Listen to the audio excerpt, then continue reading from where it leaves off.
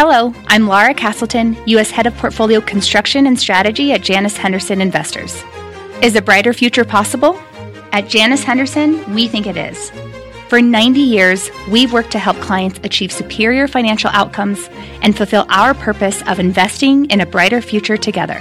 We know that this means our thinking and our investments are helping to shape millions of brighter futures for the next 90 years and beyond. To learn more, go to janushenderson.com. Fast Money starts right now, live from the NASDAQ market site overlooking New York City's Times Square. I'm Melissa Lee. Our traders on the desk are Tim Seymour, Karen Feinerman, Dan Nathan, and Guy Adami. We start off tonight with the major sell-off on Wall Street. The Dow down more than 700 points at the lows of the day. The Dow and S&P 500 having their worst day since January 3rd, and the NASDAQ getting hit the worst, down 3%, its worst day of the year. This is the trade war between the U.S. and China seems to be reaching a fever pitch. Eamon Javers is outside the White House with more on that story. Eamon, what's the latest? Yeah, Melissa, the president talked earlier today to some reporters in the Oval Office seeking to project some confidence. Even as we saw that market turmoil on Wall Street, the president suggesting that he liked the position the United States is in this trade battle with the Chinese, saying that ultimately the United States can put more tariffs on China than China can put on the United States. He also floated a proposal, which he talked a little bit about last week, to protect American farmers by taking some of that tax money, in effect, the tariff money that's coming from importers, and redistributing it to farmers. Here's what he said. Out of the billions of dollars that we're taking in, a small portion of that will be going to our farmers, because China will be retaliating probably to a certain extent against our farmers. We're going to take the highest year, the biggest purchase that China has ever made with our farmers, which is about $15 billion, and do something reciprocal to our farmers so our farmers can do well.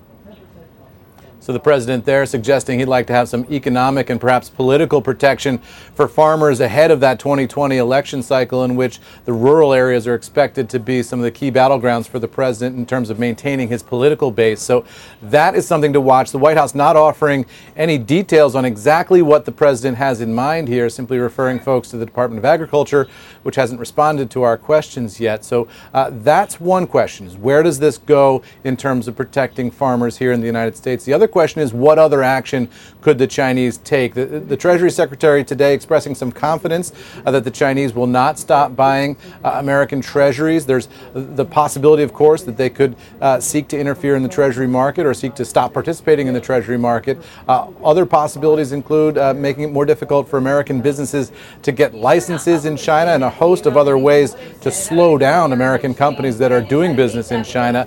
No indication that the Chinese are doing any of that yet. But as the U.S. side says, when the Chinese run out of the ability to put new tariffs in place, they may start looking for some of those other venues with which to continue to wage a trade war. Melissa? But right now, Eamon, in terms of when the new tariffs go into effect, whether it be on the U.S. side or the Chinese side, it does seem that both sides are allowing for some buffer time for talks to actually move forward. So if you wanted to look at this glass half full, you could look at it that way.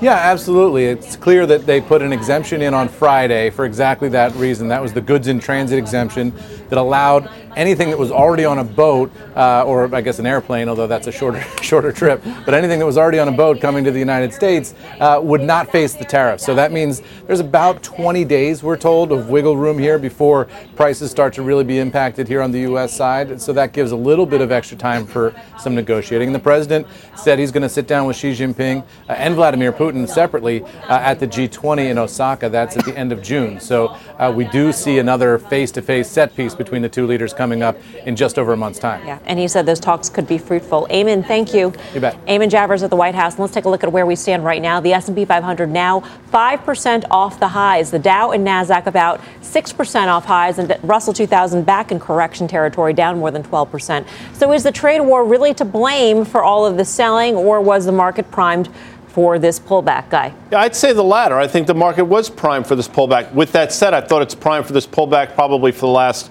2.5 or 3 weeks. But here we are now. So a couple things. The technicians and Carter Braxton Worth is a tremendous one.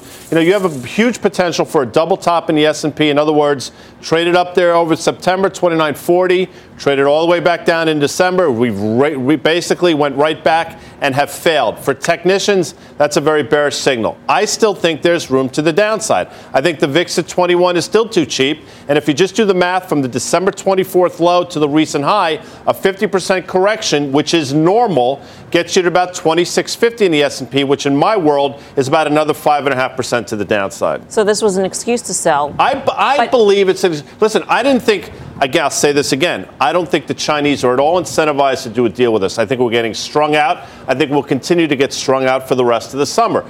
If it forces us to make a deal, the deal, and I think Dan would agree with this, I don't think it's going to be an advantageous deal for us if it's done to save the stock market. Well, the markets were clearly overbought coming in here. And you talked about the volatility index without getting too kind of wonky on volatility. What we do talk about on certain days is actually when the VIX is responding or when it's not responding. Seeing the VIX at 21, when you look at most of these indices at oversold levels we haven't seen since December 24th. And again, measured by a relative strength indicator, which measures how oversold we were.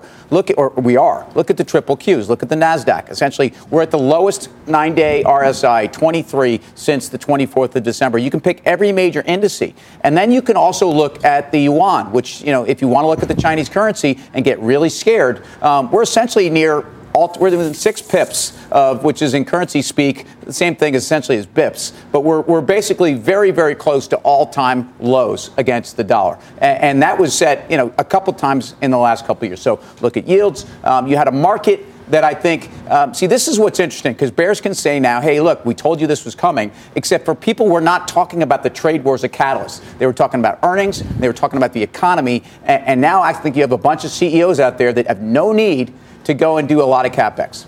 Well, I think what's really interesting, so we had a very complacent market. Obviously, we were just grinding up, and I think there was a lot of investors who were just kind of discounting the potential for all this stuff to kind of come together, the sort of thing that we've been talking about. There was a lot of faith that a deal was going to happen because there was a lot of lip service for it. The fact that it hasn't happened, and I do agree with Guy, that if we were to get a deal to save the stock market before the G20 in late June, it's not going to be the sort of deal that I think the president is going to feel great about on the campaign trail in 2020. So it's the sort of deal that might get sold, meaning the market participants might sell it. And here's another thing. I said there's so much time spent, and I don't know. I heard Jim Cramer saying this morning that the president's people, they're looking at the Dow Jones Industrial Average. They're really focused on that. They're focused on the stock market.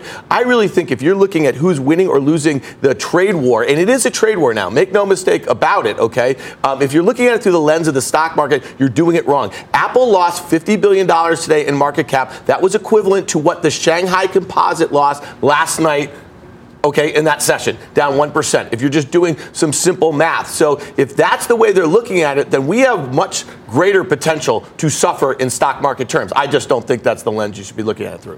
So, you asked the question at the top of the show, is it trade or is it just time to sell off? Valuations are I think rich. a little bit of both. Also, I think we did have that one transitory word, right? That seemed to have people a little bit nervous about the Fed. I really do still think the Fed is absolutely gone, that we're not going to see anything but something dovish from them. But so I think it is trade. I think the other thing, for me, I like earnings. I like fundamentals. We are 90% of the way through earnings season. So unfortunately, I like that, having earnings. We don't have that anymore. It's something tangible to see how companies are doing. And so now we just are sort of floating around waiting for some sort of big macro event. Clearly, this is a giant one, right? But Karen, does it make you nervous? You just mentioned earnings. On April nervous. 25th, Intel guided down. They specifically mentioned China. And what did they do last week when they had an analyst meeting in San Francisco? They guided down again. So I'm really nervous that you're going to start seeing pre-announcements as we get into, at some point, we have Cisco on Wednesday night. Don't think that their guidance is going to be one of the most important things that comes out this week.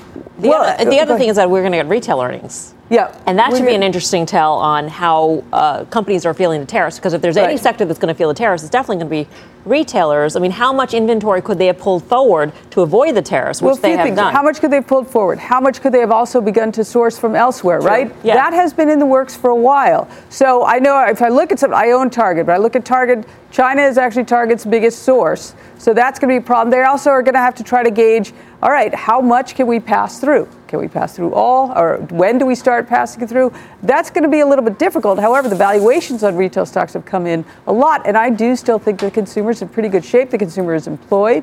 Right? I think that those earnings could be, it's a lower bar now. I think sentiment for our market, Dan has touched on this. I would just say a little bit differently. At this point, we're still dealing with a trade war. The market's reaction, and you know, when I hear let's reimburse farmers based upon some metric from, let's get John Cougar Mellencamp and do Farm Aid again too. I mean, we're getting into a place where we've negotiated off of a basis that, look, everything we're trying to do with the Chinese makes a lot of sense. Tariffs make no sense.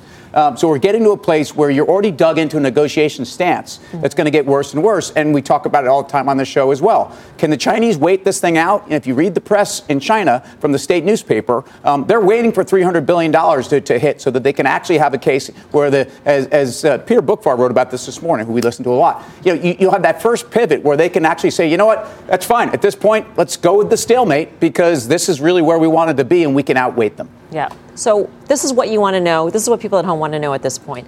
If we all think that this is going to be a prolonged trade war, prolonged negotiation, do you dare invest in stocks like a Boeing, a Caterpillar, an Apple, any of these poster children of the trade war? The ones that have been hit the most. The answer is yes. You just have to pick your spots. And we're going to have Tony Dwyer on and Carter, and we'll talk about the spots. But if you're asking me, should you be worried? To a certain extent, yes, because I think the rhetoric has been driven up now, and neither side wants to back down, which is fine. But worried is one thing, panicked is another. I would say this. You're going to know that a bottom for the short term is in, and you're going to see it because we've seen it before on a day where the market flushes to the downside, has a bit of a recovery, and that volatility index that Tim spoke about, which should be up, is actually down. So if you see a day where the market plummets, comes back, and you see a lower volatility index, which you haven't seen yet, that's the day that in the short term, at least, I think we put in a bottom. Yeah, I'll just mention two names that you just talked about. I always thought that Apple was going to be the last battle fought in this trade war, meaning because it's so important to both sides. They employ 1 million people to put together our iPhones and and obviously our Macs and that sort of thing.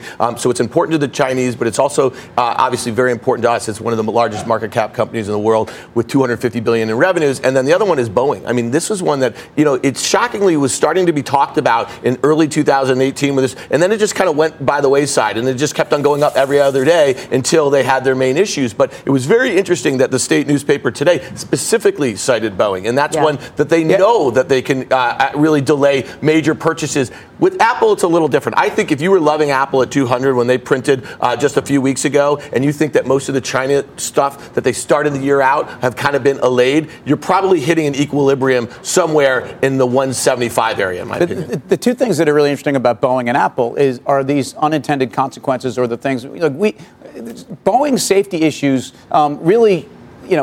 They didn't need them in the context of everyone pushing Boeing around anyway, just as a trade war stock. And now, obviously, China is absolutely competing with Airbus and Boeing. And guess who else the Chinese are competing with? They're competing with Apple. And guess what else is going on? Huawei. I mean, we've got major issues with this country based upon how we are looking to extradite essentially the daughter of Steve Jobs equivalent. So, think about all this. And these are not part of the trade war plot, yet now they're even thrown on top of that. All right. We've got full team coverage on this chaotic market day. Carter Worth is ready to break it down with the charts. We've got Canaccord's Tony Dwyer waiting in the wings as well. Let's get first to Carter and the charts. Carter. So lots of things to look at, of course, and lots going on. But first, it really, when things are in chaos, correlations often go to one. And just to make that point, not only today, but of course over the past year, look at the relationship between the NASDAQ and the S&P 500. In fact, it's a correlation of about 95%. What we do know, of course, is that one has more beta. So the NASDAQ overshoots, the NASDAQ undershoots, the NASDAQ overshoots. But the trajectory, of course, is the same. The straight down, the straight up. And what Guy's talking about, of course, is the prospect of an important double top back to a difficult level. Let's look at a few things. Gapping. It's very rare to gap, meaning an index has got so much news overnight, a tweet or a war, or it could be anything, swine flu, that it gaps down or gaps up. There have been a total of 79 times the past 2 years when the S&P has gapped up or gapped down. There are only 3 unfilled gaps, and they are all below. So let's look at those levels, and it's a good reference point. March 12th gap is still in play at 27.84. March 11th, 27.44. And, of course, down at February 12th, 27.18. From the peak of 29.54 to were we to fill that final gap, we would have a sell-off of about 8%. We know we're down to 5 now, so really just shows that's not a whole lot. That would just be the beginning, and then you could get to levels, as Guy suggested, 26.50 for a 50% retracement. In any event, here are those levels. What we know is that the odds, again, there were lines all along through here. All of these gaps, they've all been filled. These are the only 3 unremaining gaps that are filled, and by all accounts, I think we're going to swing down and catch those. Take a look at the same thing on the NASDAQ. There are 3 unfilled gaps. Again, the betting is that we're going to come down and swing and catch those, and ultimately that would be a peak-to-trough decline of a minimum of about 8%. And I think that's an important thing. Now, Apple. What do we know about Apple? It peaked the same time the market peaked in September. It bottomed the same time the market bottomed. Christmas. But what it could not do, of course, is it could never make it back to its high. So sort of feeble. It also dropped 40% from peak to trough, twice as much as the market. And not only could it not make it back to its high, it is a fairly textbook break-in trend. Not good. Gap today, speaking of gaps, you can see it right there. Apple is a place I would not want to be. All right, Carter, thank you for the charts. We'll see you a bit later on in the show. And as I mentioned, Tony Dwyer of Canaccord is with us as well. Market insanity is an opportunity. That's a hard one to put in place when the Dow's down 700. Yeah, it is. The popular definition of insanity is doing the same thing over and over again and expecting a different result. That's not insanity. That actually has hope in it, right? It's doing the same thing over and over again, knowing the exact result you're going to get and doing it anyway. Trying to predict what the market's going to do off of unpredictability with tweets and trade is insane. Like you had a bounce back that was extraordinary on Friday. And now we had a tank that was extraordinary today. It just makes no sense to me. I think Karen really hit it with the Fed comment about transitory inflation. I think the Fed, that was almost like a reversal of the dovish pivot, where even though the 2-year and 5-year, the Fed has never been right once in predicting a recession. The 2- and 5-year Treasury yield is below the Fed funds range. It's screaming at the Fed that they need to cut rates, regardless of what Donald Trump is saying, President Trump is saying. It doesn't matter to me. I go with data. And the data in the Treasury market is telling you they need to cut rates. And that's been our call, as you know, since January. This correction, last time I was on the show, we talked about a 3 to 5% correction. I'm not going to be the guy that tells the people on air, I expect a 3 to 5% correction. You get 5%, and all of a sudden now it's 7 to 10, right? What is the difference between a 5% correction and a 15% correction is interest rates. Last December, we had 15 to 20% because the Fed was raising rates, and you were at 3% on the 10-year. Earlier in March, when we had a minor correction, and today, rates are going down, and the Fed is likely to have an even further dovish pivot. I understand that you don't want to predict what's going to happen in the trade war because that's obviously a losing game for anybody, even Karnak. But, when it comes to trying to game out the risks in the market, would you say that now, today, versus, last week, the risks seem higher versus a week ago? For sure, but I think that's an excuse for the market. I'm sorry. So that's an excuse for the market. You would say, therefore, the market volatility will continue throughout this period, or that there's more risk to the downside here? I mean, no, I think if you look at the 10-week or 10-day rate of change on the VIX, similar to Timmy's RSI comment, you've already seen an extraordinary move. The 10-day rate of change on the VIX is up to, I think, 60, closed over 60 today. When you get that high, it doesn't spike again. And if it does, it's very, very temporary. So I think a lot of the fear is kind of in the tape on this move because of the direction of interest rates. But let me also throw this one by you. Offsetting to some degree, I wish I had the intelligence to know what the trade situation was. I don't have the intelligence or the resources. Not sure intelligence is what gets you there. Well, I'll tell you what I do know. A lot of people are refinancing their debt because you got the 100 basis point drop in interest rates. I know a lot of millennials that are able to now buy that starter house, and mortgage activity is picking up pretty big because rates have come down. There is an offset to the trade war. And that's a good thing, but there's also probably concern, particularly among some small caps, that even though rates are low, that they've got a lot of debt, and there is concern that a slowing economy will impair their ability to pay the leverage that they already have, even if it's at lower rates. Oh, for sure. So it's a push-pull but situation. That's the point. There's mixed all the time. Think of the governor on an engine. The governor on an engine, in case you're not aware of it, it gives it extra power or less power. Dan from Camillus, up from where I'm from and real upstate New York. Fayetteville, brother. Fayetteville, okay, I was close, Marcellus. Anyway, the bottom line is when you can turn down an engine by changing the amount of fuel that's going into it. It's a governor of an engine.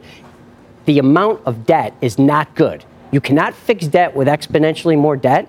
It's the governor of the engine. If you go up to 3%, it slows the engine down. Sure. If you go down to 2%, it picks the engine up. We're in this kind of weirdo twilight zone of economic activity because the amount of debt. And every time we get to 2.5%, it's going to tank. And every time we get to 3%, it's going to rip.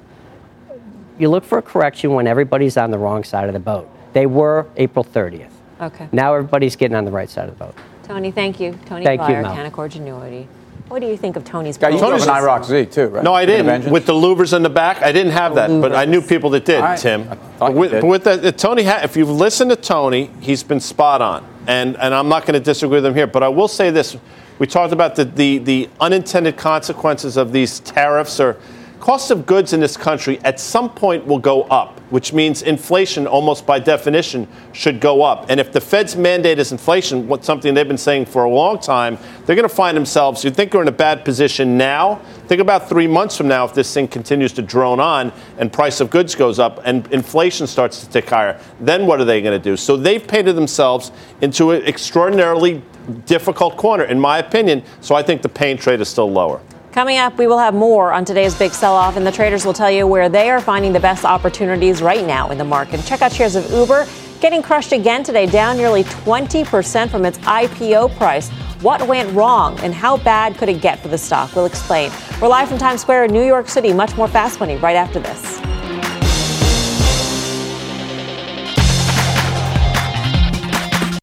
Wouldn't it be great to have all your investment and retirement accounts in one place? Yahoo Finance, our sponsor today, makes it easy. I use it to put my investment account and 401k accounts into one hub and get expert tips that help me confidently manage my money. For more than 25 years, Yahoo Finance has been the brand behind every great investor. Whether you're a seasoned investor or are looking for that extra guidance, Yahoo Finance gives you all the tools and data you need in one place. They're the #1 finance destination, producing a holistic look at the financial news cycle, including breaking news, original editorial perspectives, analyst ratings, independent research, customizable charts, and so much more. Securely link your brokerage accounts for a unified view of your wealth, including 401k and other investments. A comprehensive perspective is what sets apart great investors, and it's how Yahoo Finance ensures you have the insight to look at your wealth in its entirety. For comprehensive financial news and analysis, visit the brand behind every great investor, yahoofinance.com, the #1 financial destination, yahoofinance.com. That's yahoofinance.com. Welcome back to Fast Money. Uber crashing in its second day of trading. The stock is now down a whopping 18% from its IPO price. Leslie Picker's back at headquarters with more on the tech unicorn's rough start. Looking like a tech donkey, though, Leslie. A tech donkey, that's a good term for it. Uber has already shaved about $13 billion off its market cap. Just 2 days of trading, the valuation now at $62 billion, half the $120 billion level that it had been projected to go public at. That level is also what many of the executives need to obtain in order to receive their full compensation benefits. So what went wrong here? Well, for one, the stock was mispriced relative to what the market expectations were. Even though bankers had been tempering the valuation for months leading up to the deal, the $45 per share value that Uber priced its IPO at was still far higher than many investors were willing to pay. That's especially true against a turbulent market backdrop and continued trouble for its ride-sharing rival Lyft. And when things did turn south for the stock, Uber's lead underwriter Morgan Stanley wasn't able to adequately stabilize it. The volumes were extremely high in the first 2 days, which can limit the firepower for stabilizing, even if they attempted it at all. Now, I'm told that Uber allocated about 15% of the offering to retail investors. That's slightly higher than other recent tech deals. Underwriters actually try to minimize retail allocation as much as possible, as they tend to be a bit more fickle than their institutional counterparts and sell into declines. So Usually, if retail gets a higher allocation, it can signal that there's less demand from institutions. So the question now becomes whether Uber's IPO scuttles other deals in the pipeline or whether the unicorns in the wings are taking notes not to repeat some of the recent mistakes. Melissa. All right, Leslie, thank you. Leslie Picker in the newsroom. It seems like there's a tale of haves and have-nots when it comes to IPOs recently. There's the likes of the Zooms of the world and the PagerDuties, and then there's like the Lyfts. Don't forget Beyond Meat. Beyond Meat in the winning today. But I think size is what we're getting at. Yes, I mean, this was such a massive deal. And it's really interesting. I know that Uber CEO sent a letter to employees today, and I think he actually mentioned something like, hey, you got to remember, look at how Facebook did when it came out in 2012. And one of the things I think is really interesting, a lot of people are comparing this to Facebook, but when Facebook went public in 2012, it was profitable on a GAAP basis. It was growing its sales at 55% year over year and was guiding to accelerate that. And, you know, when you think about Uber, it's going to be losing $3 to $4 billion for 3 years. They their revenue growth is decelerating. It's just really, really different. I don't think that's a great comparison right now. And obviously, Facebook has done amazingly well, and a lot of people got that one wrong back then. I completely agree on that. I think those metrics are totally different. In addition, you didn't have Facebook Lite coming out 3 weeks before Facebook, right? And offering pretty much the exact same thing. So I don't view those as similar. So I think Uber, I don't even see why you'd buy it here even, right? Okay, just because it happens to be down a lot, it doesn't mean the metrics are really good here. It went from being wildly valued to undervalued here. I still don't get it. I mean, it's David Einhorn likes to say things that trade at silly can trade at 3 times silly. I think they were trying to price it at 3 times silly. It could come into 1 time silly. I don't know. I just don't see you need to chase it, even though it's down a lot here. Could it rally a little off dead cat bounce? Sure, but that doesn't mean I think it's a great value here. Is this the underwriter's fault? Well, is it Morgan Stanley's fault? So, certainly there's some criticism here. You could look at Alibaba, too, though. Alibaba also did not do well out of the gates and was hyped to the moon. And Dan's pointed out the size. I think that's the biggest thing. I will go back to who needed to own Uber that didn't already own it. Everyone was trying to sell Uber. Okay, every major institution in the world had owned Uber for years. Every retail guy had owned Uber for years. So meanwhile, you build the book, you say, hey, we're kicking out hedge funds. We're going to just try to go with a big institutional base. Bottom line here is they didn't have that, and I think that's critical. All right, for more on what the Uber CEO is saying about the company's rocky IPO, head on over to CNBC.com. Still ahead, the Dow dropping more than 1,000 points in the last week as trade tensions heat up. But there's a number of stocks that traders are buying right now. They will tell you the names. You're watching Fast Money on CNBC, first in business worldwide. Much more after this quick break.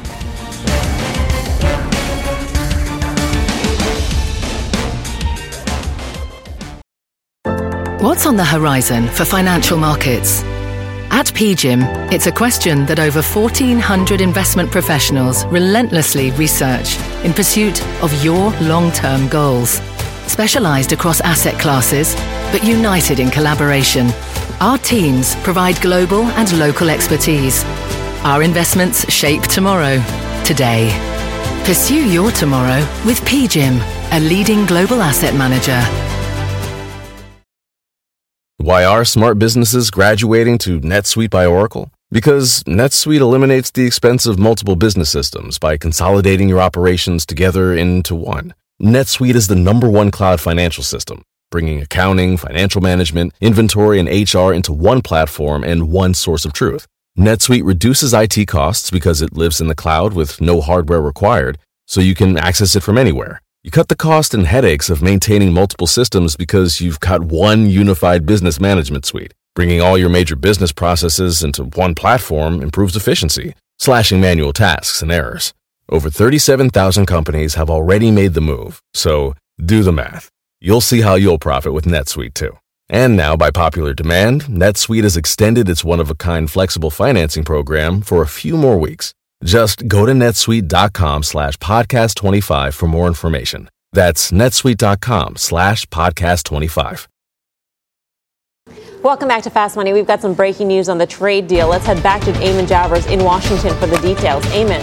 Hi, Melissa. A new filing from the U.S. Trade Representative's office just within the past 15 minutes. This filing setting forward the process now for a potential round of new tariffs on that additional $300+ billion in Chinese goods. The president has said, as recently as today, he's not sure if he's going to move forward with this or not, but the new filing from the USTR in the past couple of minutes ticks forward the process that will allow him to impose those tariffs if he so chooses. What the USTR is saying is they're going to hold a public hearing on June 17th on this next round of tariffs, and then they say that their post-hearing rebuttal comments will be due on June 24th. So that means that the next round of tariffs, if the president decides to go forward, can't happen before June 24th. So that gives you a sense of the timing here, pushing it back into late next month before the president could impose that next round of tariffs. But again, he said today he hasn't made that decision yet. This is just the USTR ticking forward the process that will allow him to do it if he wants to. So the 24th is the earliest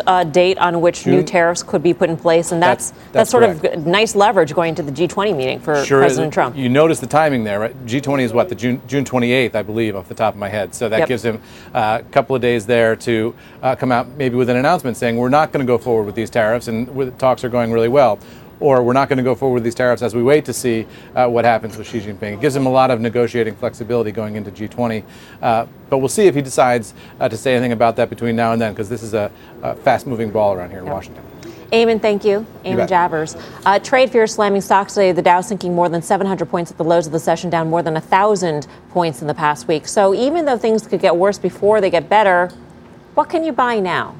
And I know we ask that a lot, but I think people at home are wondering, what kind of levels are you looking at? What are you willing to buy? Where do you see value in the market, Karen? Well, Google, right? Mm-hmm. Obviously, it's had a terrible few weeks. Much of that self-inflicted, and then the rest of it, the macros. But I still think that's an extraordinary business. And people were disappointed with the revenue growth. The revenue growth was still extraordinary, right? If you were to back out the cash, which every time I say do something with your cash pile, it's ridiculous. I think it's growth at a very reasonable price. We've talked about United Health for a long time. Look at that stock today. It had every opportunity to get bludgeoned, and it didn't. Down about 0.5%, still at levels. Basically, we went from 218 to 240, and we're right there now. So, I think the bullseye that's been on the back of these stocks is going to be off for quite some time, and I think the cream will rise to the top. So if you're looking for an opportunity, I think UNH is as good as it gets. Yeah, so I have a pretty simple way of doing this. I don't like to be too early when you're trying to buy a dip like this. I'd want to avoid, like a Google you said is a self-inflicted thing that may take a quarter or so to work itself out. Look at two names that reported in the last month or so that had stellar numbers in the stocks gap. Look at Microsoft and look at Disney. And I look to the breakout levels where they just were. In Microsoft, that would be at 115, and at Disney, it'd be 120. And if you get weakness in the next week or two or whatever over a period of time, that's where I want to kind of go into those. Apple has a level, down at 170. I mean, you want to catch some of these breakouts. That's where they should have some prior support.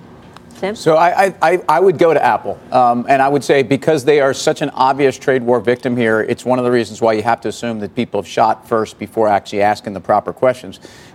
What we know about Apple is they will capital markets-wise support you as a shareholder, no matter what, for the next 3 years. There's no turning back from that, and I do think services revenue is meaningful. It doesn't need to be, but again, on a blended multiple at this point, Apple, I did like it 2 weeks ago. I like it more now, even though I don't like these headlines. And then AT&T, because again, you get into a domestic story. We're a place where we're not worried about a trade war victim. Lower rates for a company that's got an avalanche. Well, maybe it's not an avalanche. I don't think it will be an avalanche of debt, but that's the criticism here. And finally, it's a 7% dividend yield at a time when rates are going lower. Not the reason to buy it, but interesting. All right. Well, Carter Worth says there's a number of high-paying stocks that could make for perfect hideout trades. He's back over at the Plasma to tell us what they are. Carter, what are you looking at? Sure. Just Monday's report was about low beta stocks, typically 0.6, with high dividend yields.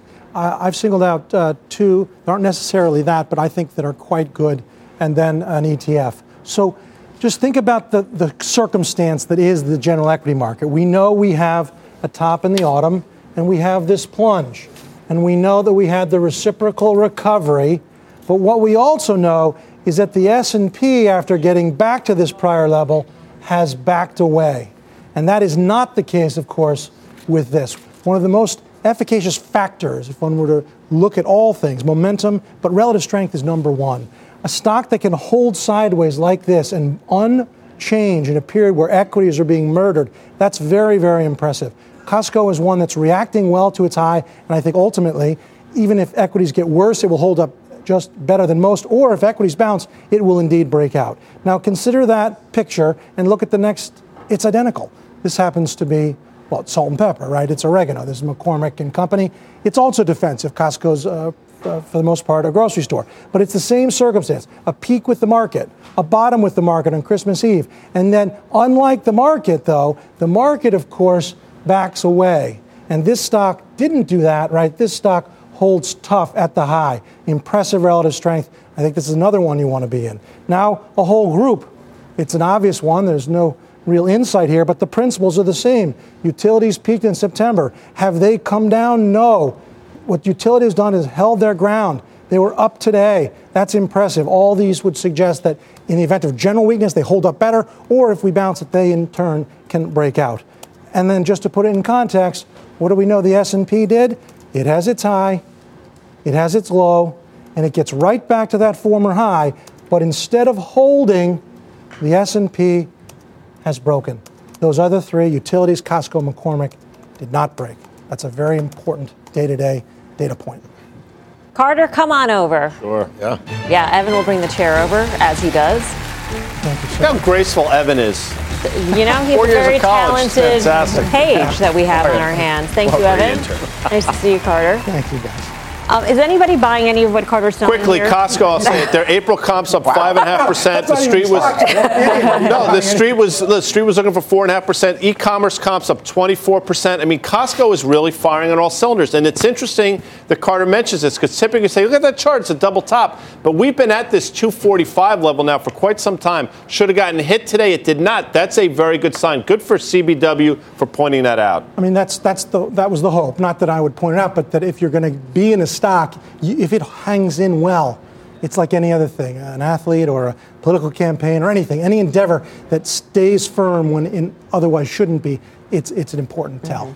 In retail, would the opposite be true? We were talking the other night about XRT, and when you look at it, how bad it's acted. Now, obviously, you picked a standout in Costco, but the fact that it just gave up, it's down 20% now from its 52-week high. Do you want to press those sort of weak names? For sure. I mean, and those are businesses, many of them just won't be around, whether it could be an Urban Outfitter or a GNC or Fossil. These are businesses that ultimately, as we see often, just close up. But Costco has the defensive characteristics of low beta and its groceries, which are being seen in the chart. I wanted to ask you about some of the other so-called safety trades that look like they were breaking out today. Gold above 1,300 for the first time since April 11th. We had the 10-year yield hitting its lowest since March 28th. Do any of these charts look good to you? Well, see, that's just it. I mean, think about that message. If we just put that picture all together, even throw Bitcoin in there. I mean, sure. Who knows what it is? But, I mean, it's acting well. Gold's acting well. The fact that we hit 239 today on the 10-year. Yeah. What about this is constructive? And then there's this. If you consider where we are relative to September, we're below where we were in September, so that's almost 10 months with no progress, but with a lot of volatility. In fact, we're below where we were on January 26, 2018, the peak for global equities. And what does that say about the risk reward here? You load the boat. I mean, I think we're going to 2% in the 10-year, and then ultimately equities at a minimum can fill those gaps. Wow. Carter, thank you. Thanks. Carter Braxton Worth. We'll have much more in the markets throughout the hour. The Dow closing down by more than 600 points. CNBC's Jim Cramer will be here to tell us when we could see some relief from the selling. Next, plus Alibaba sinking nearly 10% just this month as the stock is front and center in the trade war. Some traders are betting it could see an even bigger move this week. We'll explain when Fast Money returns. Welcome back to Fast Money. Take a look at Alibaba getting hammered in today's sell-off. The Chinese e-commerce giant front and center amid trade war tensions as it gears up to report earnings on Wednesday. Dan Nathan is here with the action. Dan? Yeah, so it's Wednesday before the opening. The options market is implying about a 5% move in either direction, and that is basically rich to the 4% on average move the stock has moved over the last 4 quarters. It's really interesting on a day like today when you see the stock down as much as it was, Call activity is running really hot. It's 3 times that of puts. But interestingly, it looked like there was a lot of closing selling of calls in May and June. The most active strikes were the May 180 and the June 190. So those were possibly people who were set up for some sort of China trade deal in this period, owning calls or call spreads and closing out of them with the stock now below those levels and with the earnings coming up. Listen, this stock has traded pretty well this year. It's up 24% of the year. It's up 30% from its 52-week lows in December. When you look at that, though, it's right there on some pretty key support. That's the 1-year chart. Pretty big air pocket back to those January lows. And if you look at it on a 5-year basis, that just kind of heightens what we would say is that, massive support at that double bottom from late last year. But they better put up some good numbers to keep it around here. Is this really a trade war stock? I don't think so. Caught up, it's more domestic Chinese. I think it's domestic Chinese. In fact, what we want to hear on these numbers are Taobao and Tmall and the guidance that we're going to get on 2020, and they're probably going to give you north of 30% GMV guidance, which I think is certainly attractive to own this. Karen talked about Google risk reward at the price. I think Baba at this PEG ratio is very attractive. All right, for more options action, check out the full show Friday, 5:30 p.m. Eastern Time. Trade tension sending stocks sinking today. The Dow and S&P falling 2%. Are there any signs that the selling could stop? CNBC's Jim Cramer will be here to weigh in. Plus, it's a bird, it's a plane. Nope, It's just Bitcoin. The crypto surging nearly 15% today and breaking above 8,000. We'll tell you what is behind this move when Fast Money returns. That's not even Superman. Where's the bug? That's Superman. Welcome back to Fast Money. We've got a Cramer alert for you. Jim is joining us live from San Francisco. Jim, it's so great to have you on a day like today with the markets in sell-off mode. America wants to know one thing. How do you know when it's safe to buy again? Well, Melissa, what I like to do is look at the companies that have no China exposure. I know that people want to go immediately toward the soft goods. I mean, Campbell's was up today, Hershey. No, forget that. I think what you want to do is watch FANG, believe it or not. Watch Facebook, watch Amazon, watch Netflix, watch Alphabet, which was Google, because they have no China exposure. And if they can actually just hold, I think buyers will come into this market. How are you feeling about a stock like Apple, though, Jim? And we've heard, for instance, Intel talk about China. The longer this goes, the longer into the current quarter these tensions can last. Are we worried about maybe another round, some pre-announcements happening? Look, I think that, fortunately, we just got through a lot of these earnings season. But, yeah, Apple is at the epicenter. And it's, I always say don't trade it, own it. But I know that Apple's decline today is not a good sign. Remember, they bought a lot of stock back at 167, average of $12 billion there in the previous quarter. But yes, Apple's going to be the hardest one to fathom because we keep thinking that the Chinese are going to do something against Apple, even though it is a giant employer. Notice that Starbucks went down a little bit, Nike went down a little bit, but those are not really the same thing as Apple. And Apple has the power to be able to hurt so many different stocks, and they were all on display today. Jim, are you concerned that now both the United States and the Chinese will sort of dig in their heels? Both sides seem to want to save face. Could that prolong these trade tensions? I think the tensions are going to go on for a long time because I think the president wants to give many companies the chance to be able to leave. One of the things, the problem with that, leave China, is that as Fred Smith, the CEO of FedEx, said to me, listen, a lot of these companies are just ingrained in China. It's not like you just flick a switch and move.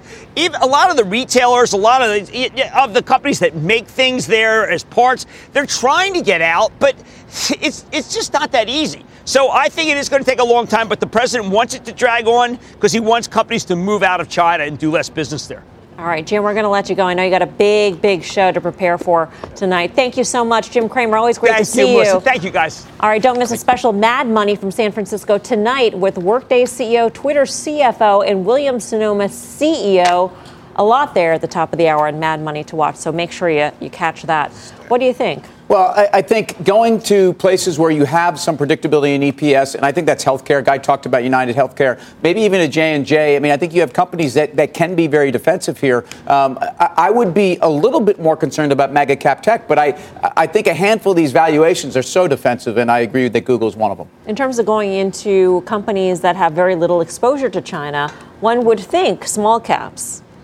Well, we think small caps, but you know what? The move in the Russell, the IWM, which is the small cap ETF, if you look it didn't make it nearly to the levels that it was over the summer. So while the S&P made a brand new high, the Russell didn't even come close. Small cap's a growth call. That's telling you something. Small cap, it's a growth call. Yeah. I think if you were worried about growth in this country or globally, small caps are going to underperform. That's your hedge. I like Bank of America. Of the big money center banks, it is the most U.S. concentrated at under 10 times earnings here. Also an okay dividend, but as Tim said, that's not really the reason to buy it. I like it here. You know, Kramer's got his FANG. What do I got? MAGA. I got MAGA. Now, here's the thing. We already talked about Microsoft and Apple. We know they have a lot of exposure in China, in the region. But don't think for a second, guys, that Google, who obviously is not in China, they get 90% of their sales from advertising, one of the most cyclical things in the world. If we have a growth slowdown because of this trade war, companies like that will be affected. And then the second A in MAGA, Mel, is Amazon. And don't think that just trying to push through the cost and where they source all this stuff from, all these guys are going to get exposed if this thing drags out. Still ahead, as stocks have been struggling, Bitcoin is soaring this year, up 100% and crossing above 8,000 today. What's behind this Bitcoin boom? The traders will weigh in. We're live at the NASDAQ in Times Square. Much more Fast Money right after this.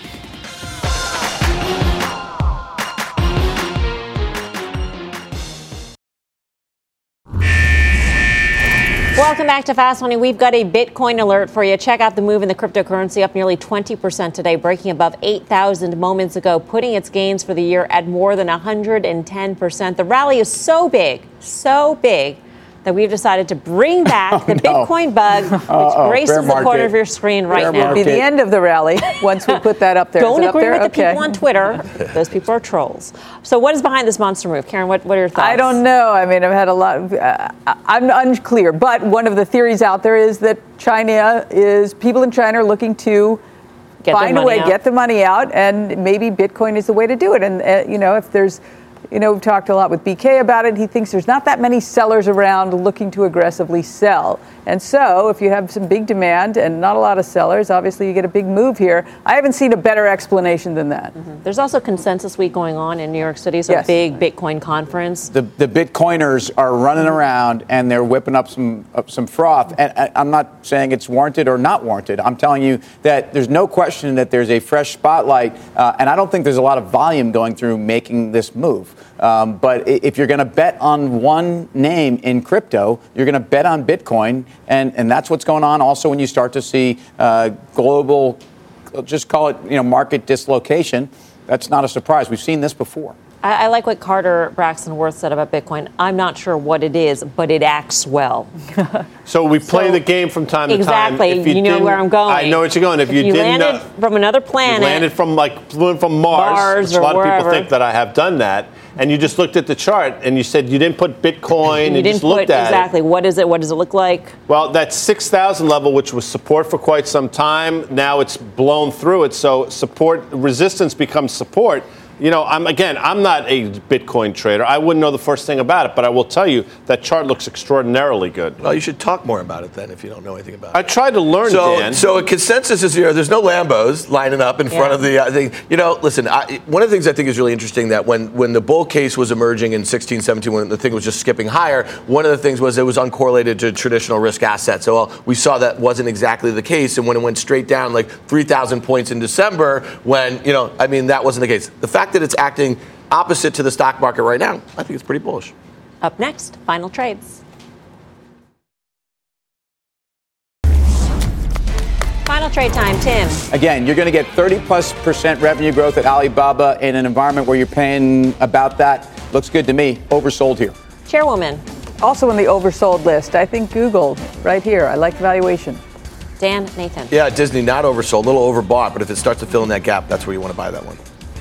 Great having JC, but he's in California. He's got a coat on. That's a problem. It's cold chilly here, there. too. Chilly here. And it's nice that Dan did make fun of me once tonight. I'm happy about it. Well, You mean on air? On air. During the breaks. Gloves are off. So Sarepta had a great quarter, but it's getting caught up in the maelstrom of the market. SRPT. All right, that does it for us. See you back here tomorrow at 5 for more Fast. Special Mad Money from San Francisco begins right now.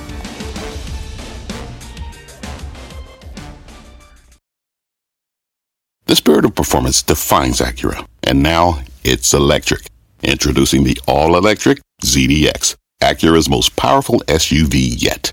While what powers their cars may change, the energy that makes Acura never will. Crafted using the same formula that brought them electrified supercars and multiple IMSA championships, the ZDX has track-tested performance that packs an energy all its own. With a premium Bang & Olufsen sound system and up to 313-mile range on a single charge, and a Type S variant with an estimated 500 horsepower, the ZDX is everything they said electric could never be. It was built with the driver in mind, just like Acura's been doing since the beginning. We could talk all day, but the only way to experience this electric performance is to drive it yourself. Unlock the energy and order yours at Acura.com.